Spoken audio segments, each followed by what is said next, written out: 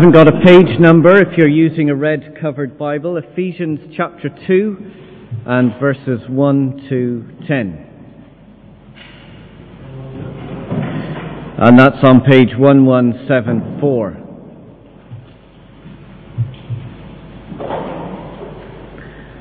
Ephesians 2 verses 1 to 10. So I'm going to read and then pray and then ask Paudge to come and speak. Page 1174, Ephesians 2, 1 to 10.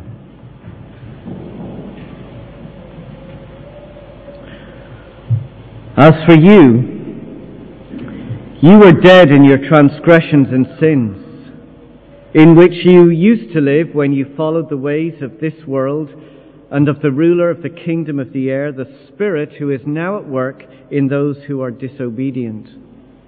All of us also lived among them at one time, gratifying the cravings of our sinful nature and following its desires and thoughts. Like the rest, we were by nature objects of wrath.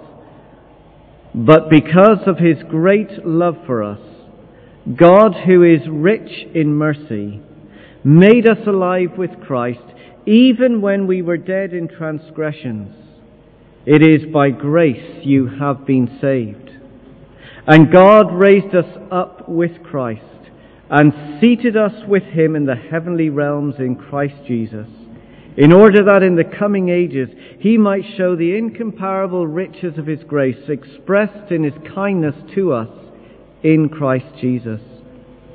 For it is by grace you have been saved through faith, and this not from yourselves, it is the gift of God, not by works, so that no one can boast. For we are God's workmanship, created in Christ Jesus to do good works, which God prepared in advance for us to do.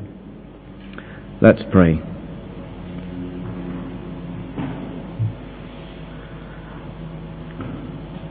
Our Father God, we thank you for the grace of the Lord Jesus Christ. And we thank you for the grace that comes to us through your word, which helps us to understand who Jesus is. And we pray that your Spirit, your presence, would be at work amongst us as we hear your word. We pray that it would cause us to love you more. It would cause us to change the things in our lives so that we are aligned to your ways and your will. And we pray that it would motivate us to live lives of worship, serving you where we go. We thank you for Paudge. We thank you for his ministry and work in Mayo. We pray your blessing upon the churches there, even today as they meet. We pray that you would cause that good news to take effect in people's lives and to bring people to faith. And we pray that now through him you may encourage us. In Jesus' name, amen. Paudge, thanks very much.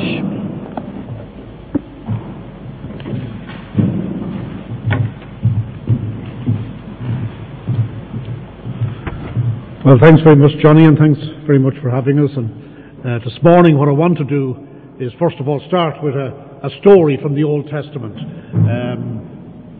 Some of you will be very familiar with it, and you might even know where I'm going with it. But the background of the story is that the city of Samaria was surrounded, besieged by the Syrians. No one was in, nobody went out. And as a result, there was eventually a severe famine in that city. So severe was the famine that some people had even resorted to cannibalism.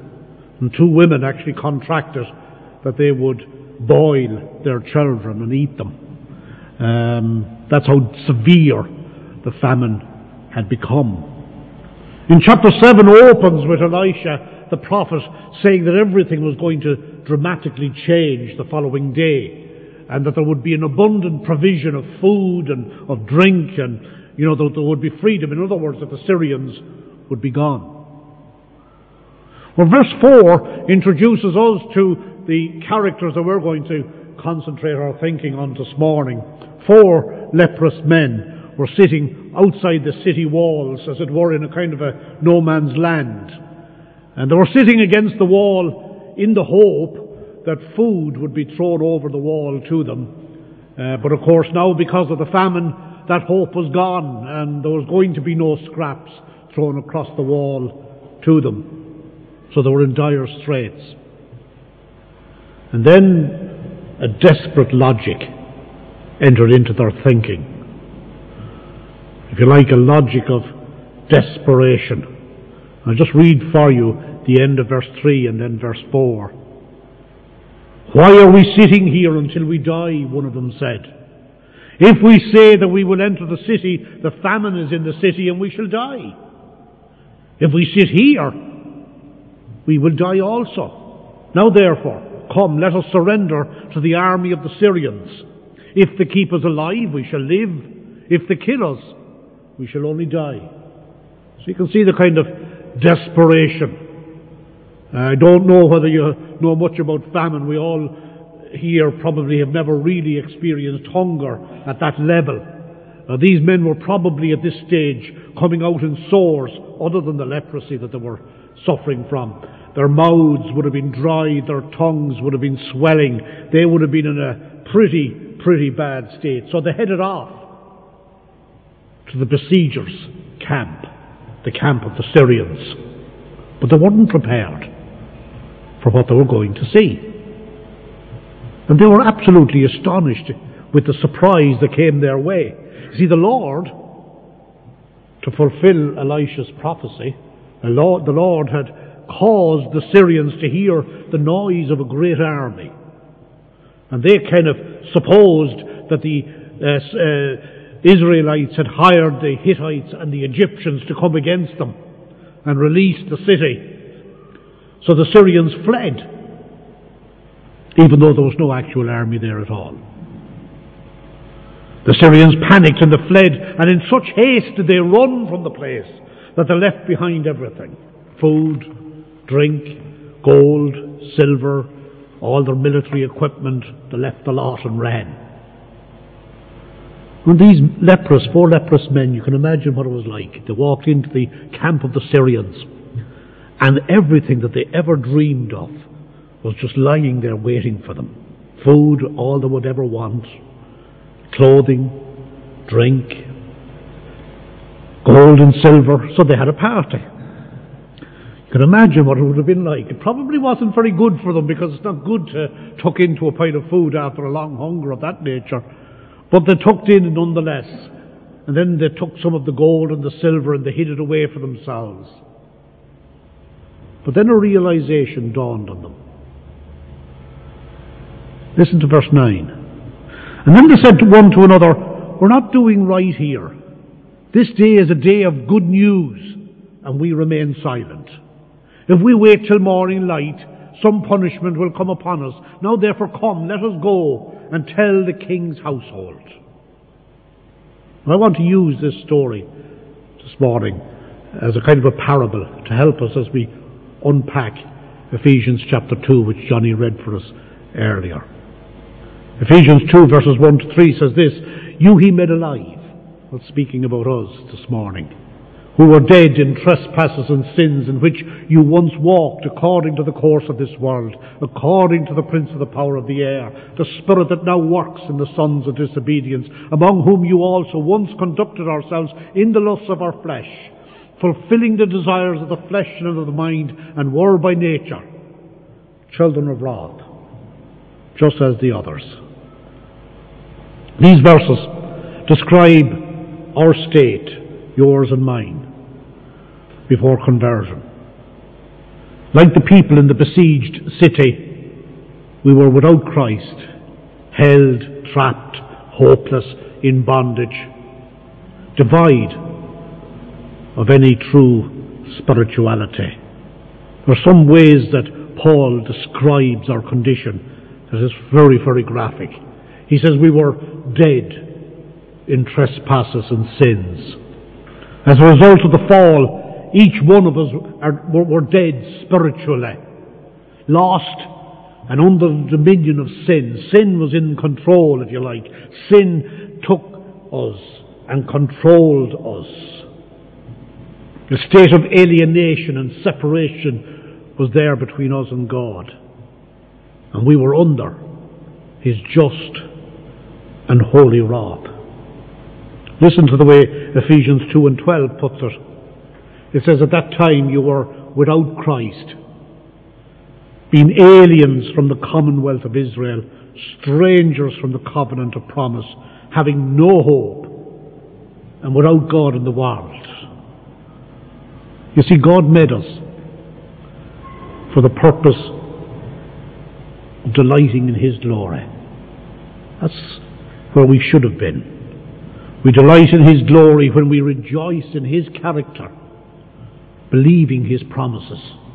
Or as the Westminster Catechism put it, what is man's purpose?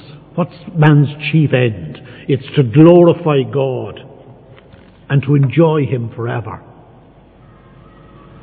But man in sin is not there. We're not in that place where we glorify God. Instead, we were seeking to replace that joy that can only come from knowing God, to replace that joy by seeking joy in every other conceivable place. Some of us pursued outright sin. Others searched for meaning and fulfillment in self-righteousness. So whatever end of the spectrum we were on, whether you were on that pathway which was just, laced with outright sin, or whether you were on the so-called clean side of the road where you were involved in self-righteousness, whichever way we were going, we were away from God. And we were in darkness. And it was actually idolatry. And in this fallen state there were three influences. Three things that were, if you like, playing on our lives. Three influences that were at work in our lives, bringing us further and further into the bondage of sin. And Paul tells us that this bondage is made up of three hostile forces, if you like, at work in our lives. The world, the devil, and the flesh. In 1 John he juggles the order and he puts down the world, the flesh, and the devil. But it's the same thing in its effect. First of all, we have the world system. He says, in which you once walked according to the course of this world. To walk there is got the whole idea of our ethical, our moral conduct, our standards, our behaviour. The whole thing was being dictated to us by the world system. We were being moulded by what the world required off of us. The course of this world is the attitudes and the value systems of this age that were opposed to God and His kingdom. The various worldviews that work against God and His rule in our hearts. These things controlled us. These things dominated our lives. These things dictated the pace. So our actions were dictated by this present age, which is characterized by a rejection of God's kingship. I was at a family wedding recently, trying to understand, trying to see whether I could get an opportunity to talk to some of my brothers, and I had forgotten something. When the music came on, you couldn't hear yourself thinking, never mind trying to have a conversation with somebody. And I just sat there thinking, this is what the world system is like. Everybody is just deafened by the sound of the world system, and they cannot hear another voice. They can't hear another voice. That's why people are the way they are. They're dominated by what the world system is pumping at them on a constant basis. Then the second influence that Paul outlines here is the devil's influence. It's the second hostile influence that works promoting sin and rebellion in our lives. He calls it this way. He says, the prince of the power of the air, the spirit who now works in the sons of disobedience. Now this is not talking about demon possession, because we cannot blame the devil for our sin. Regretfully, we're all too willing participants. The devil encourages and promotes, but regretfully he finds us too receptive. The devil loves sin and rebellion, and he uses all of his persuasive powers, which are considerable, to encourage and to rouse sin in our lives. The third hostile force is regretfully within us. It says, among whom also we all conducted ourselves in the lusts of our flesh, fulfilling the desires of the flesh and of the mind. He says we all conducted ourselves. And Paul is including himself here and all the Christians to whom he is writing. You see, human sinfulness is universal. It's one of the things that we share in common. All have sinned and fallen short. The universality of sin is one of the proofs of the doctrine of the fall. You see, nobody ever had to take you and bring you to a seminar to teach you how to tell a lie. No, right. None of your children were ever taken and taught how to be nasty. Regretfully, it comes naturally. The evil influences of the world and of the devil, and regretfully, they find a welcome in our hearts. When the world and the devil comes knocking, they find already a mat at our doorway saying, welcome. The world and the devil broadcasts, and we regretfully receive the signals too readily. We are by nature fallen, self-centered rebels. Or as Paul puts it, by nature, children of wrath. Paul in Galatians 5 lists the activities of our sinful nature, our inclinations that are extensive and they're wide-ranging, cover every conceivable sin that you could think of. They're far more deeper than just sex and murder and drunkenness. They go down into the depths of our being. Let's just listen to the list for a moment. He says the works of the flesh are evident, which are these: adultery, fornication, uncleanness, lewdness, idolatry, sorcery. Yeah, we'd say that's sin. But then he goes on and he talks about hatred and contentions and jealousies and outbursts of wrath and selfish ambition, dissensions and heresies, envy. And then he goes on, murder and drunkenness and revelry and the like, of which I tell you before, and I tell you often in past times, that those who practice such things shall not inherit the kingdom of God.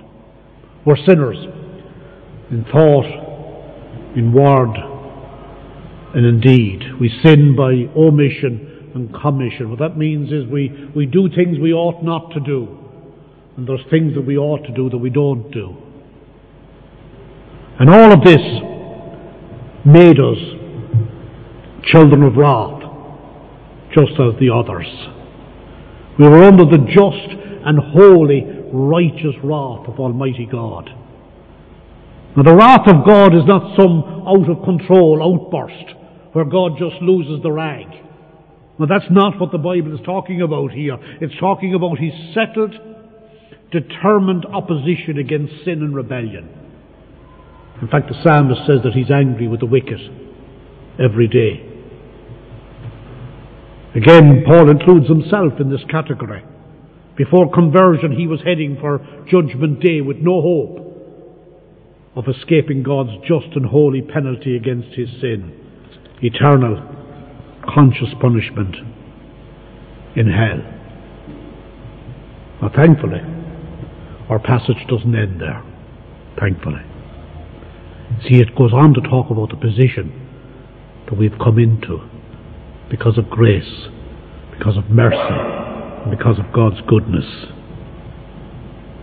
Verse 5 starts out, it says, but God, God intervened. He stepped in. He, as it were, interfered with the flow, and He changed things.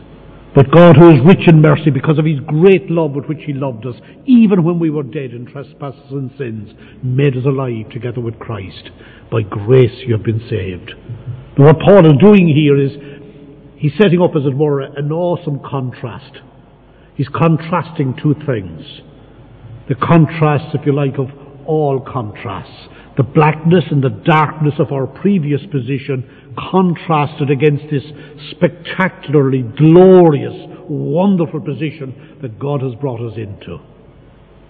If you ever went into a jeweller's just to buy diamonds, not maybe the ring, but just the diamonds, and the jeweller wanted to show them to you at their best, he'd lay them out on a black cloth so that you'd see them in all of their glory. And that's what Paul is doing here. He's taking the black cloth of our previous position, and he's putting on that cloth the glory, some of the gems, some of the wonders of what God has done for us in Christ. We were lost and undone and without hope. But God took the initiative. He stepped in where he didn't have to. There was no need, either in God himself or there was nothing in us that would cause him to do it. It was solely and only because of his awesome love and his mercy that he stepped in and he rescued us. He could rightly and justly have left us to the consequences of our sin, but his spectacular compassion, his love that is beyond compare, moved him to reach down and meet our need. God so loved the world that he gave. Let's consider some of the jewels spread out on that black cloth. Some of the jewels of this great salvation. First of all, of course, it's the forgiveness of sin.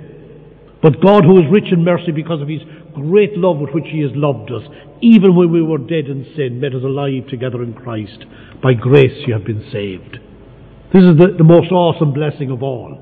Every other blessing that comes our way it's wonderful, but it's very much secondary to this greatest blessing of all, to know your sin forgiven.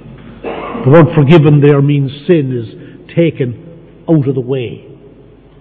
The psalmist puts it this way, he says, your sin has been removed as far as the east is from the west. Sin is taken out of the equation of our relationship with God. It's no longer in the equation, if you like. Our sin is removed.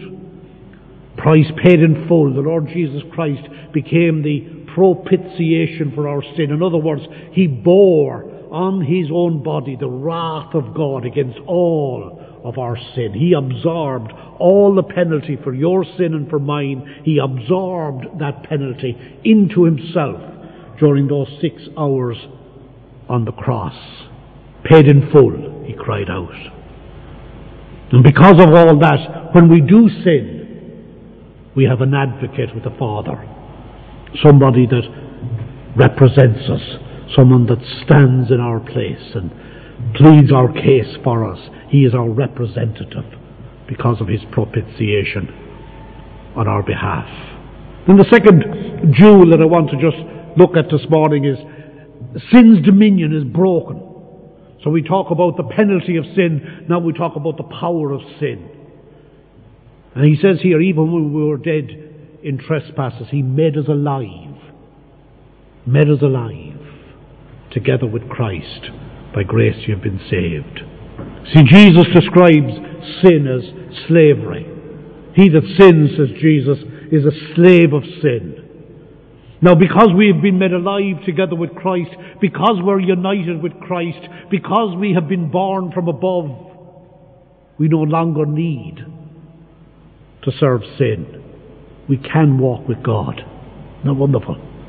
We can walk with God. Listen to how Paul puts it in Romans 8 and verse 2. For the law of the Spirit of life in Christ Jesus has set us free from the law of sin and death.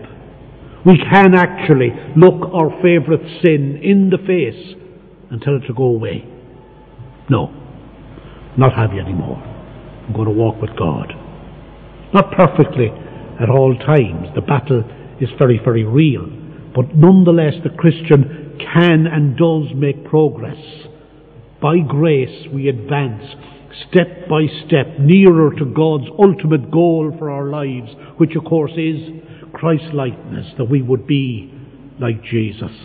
God's ultimate goal. Listen to how Paul put it in Romans 6 and verse 14. He says, for sin shall not have dominion over you, for you are not under the law, but under grace. Listen to how Ezekiel put it in Ezekiel 36 and verse 27. I will put my spirit within you, and cause you to walk in my statutes and do my judgments. Then the third jewel on that black cloth that I want to look at this morning. There are many, many others that we could look at, but just to think about this one for a moment. The alienation, that barrier between us and God, completely removed. It says here, He raised us up together and He made us sit together in the heavenly places in Christ Jesus. You see, so utterly remarkable is this awesome salvation that we have come into, is that we're already seated with Christ in heavenly places. There's a hymn we sing sometimes back in Westport. It captures it just lovely. It says, so near, so very near to God, I cannot nearer be, for in the person of His Son, I am as near as He.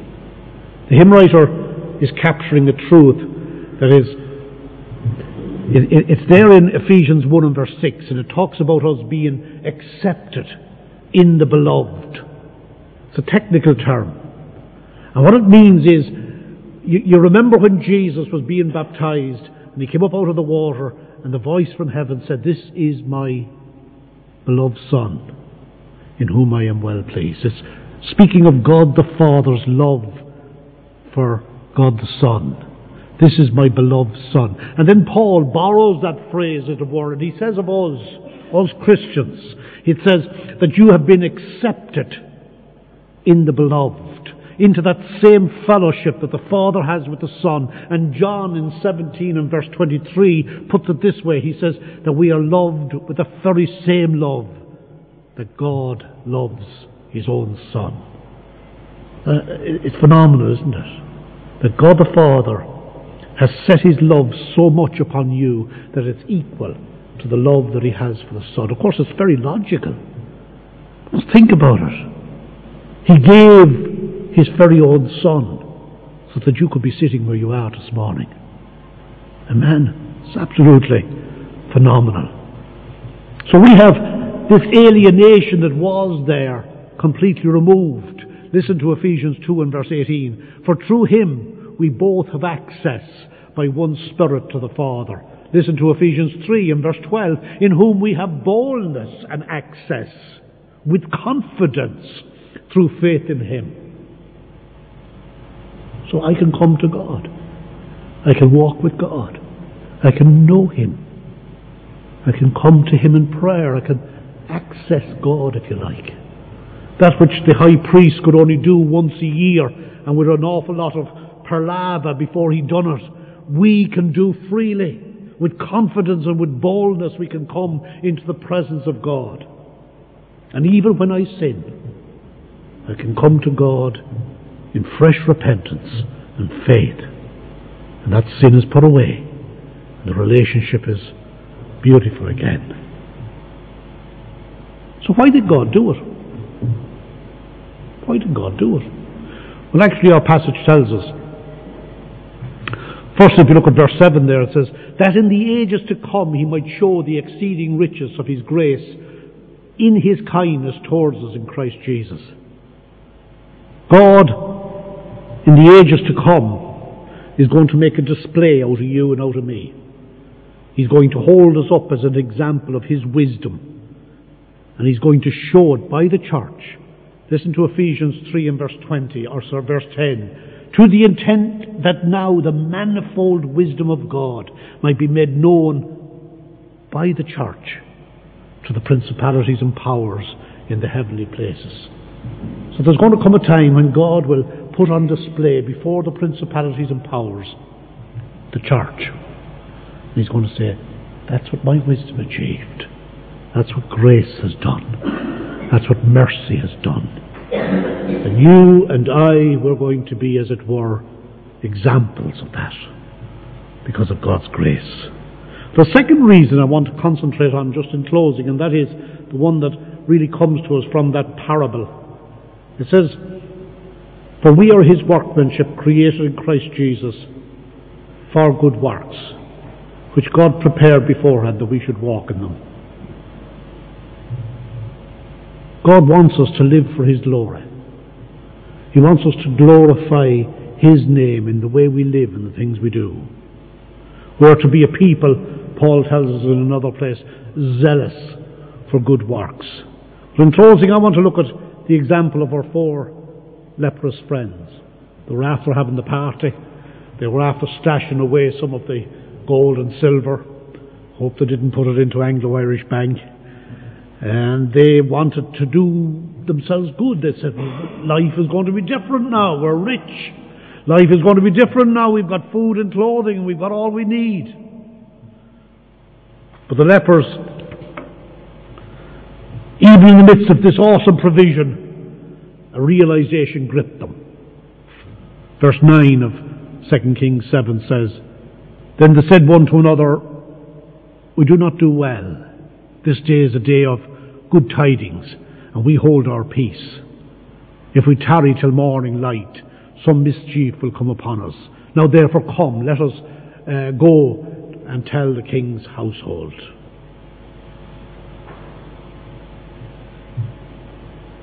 They remember the people that were behind those walls, starving. They remembered those people that were behind those walls in bondage and in darkness. They remembered these people, even though maybe they might have a just cause not to be very kind towards them.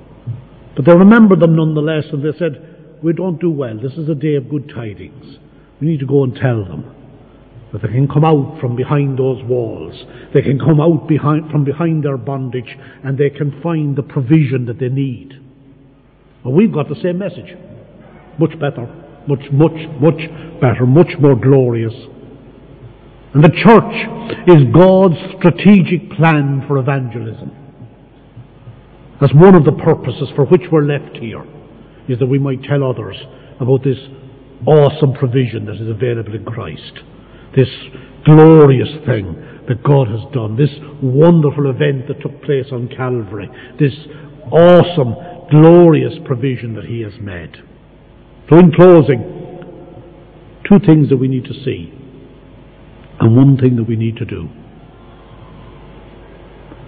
First of all, do we see the state? Do we really see the state that our neighbours and our friends, our family, our work colleagues, do we really see the state that they're in?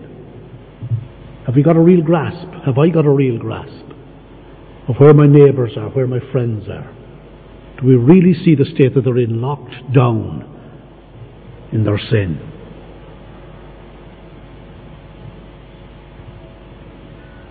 Do I see the awesomeness of what God has done for me? Has it really captured me that I am loved by God? That I am forgiven? That my sin has been removed as far as the east is from the west? Has it really captured my heart?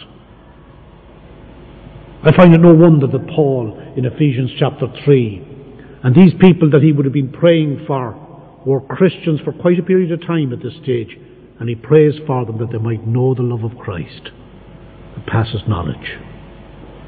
Paul wanted, if you like, that God's Holy Spirit would take the great truths of salvation and rub them afresh into the people's hearts, that they would just revel in this great goodness of God, delight in His great mercy, be thrilled with it all, and then to go.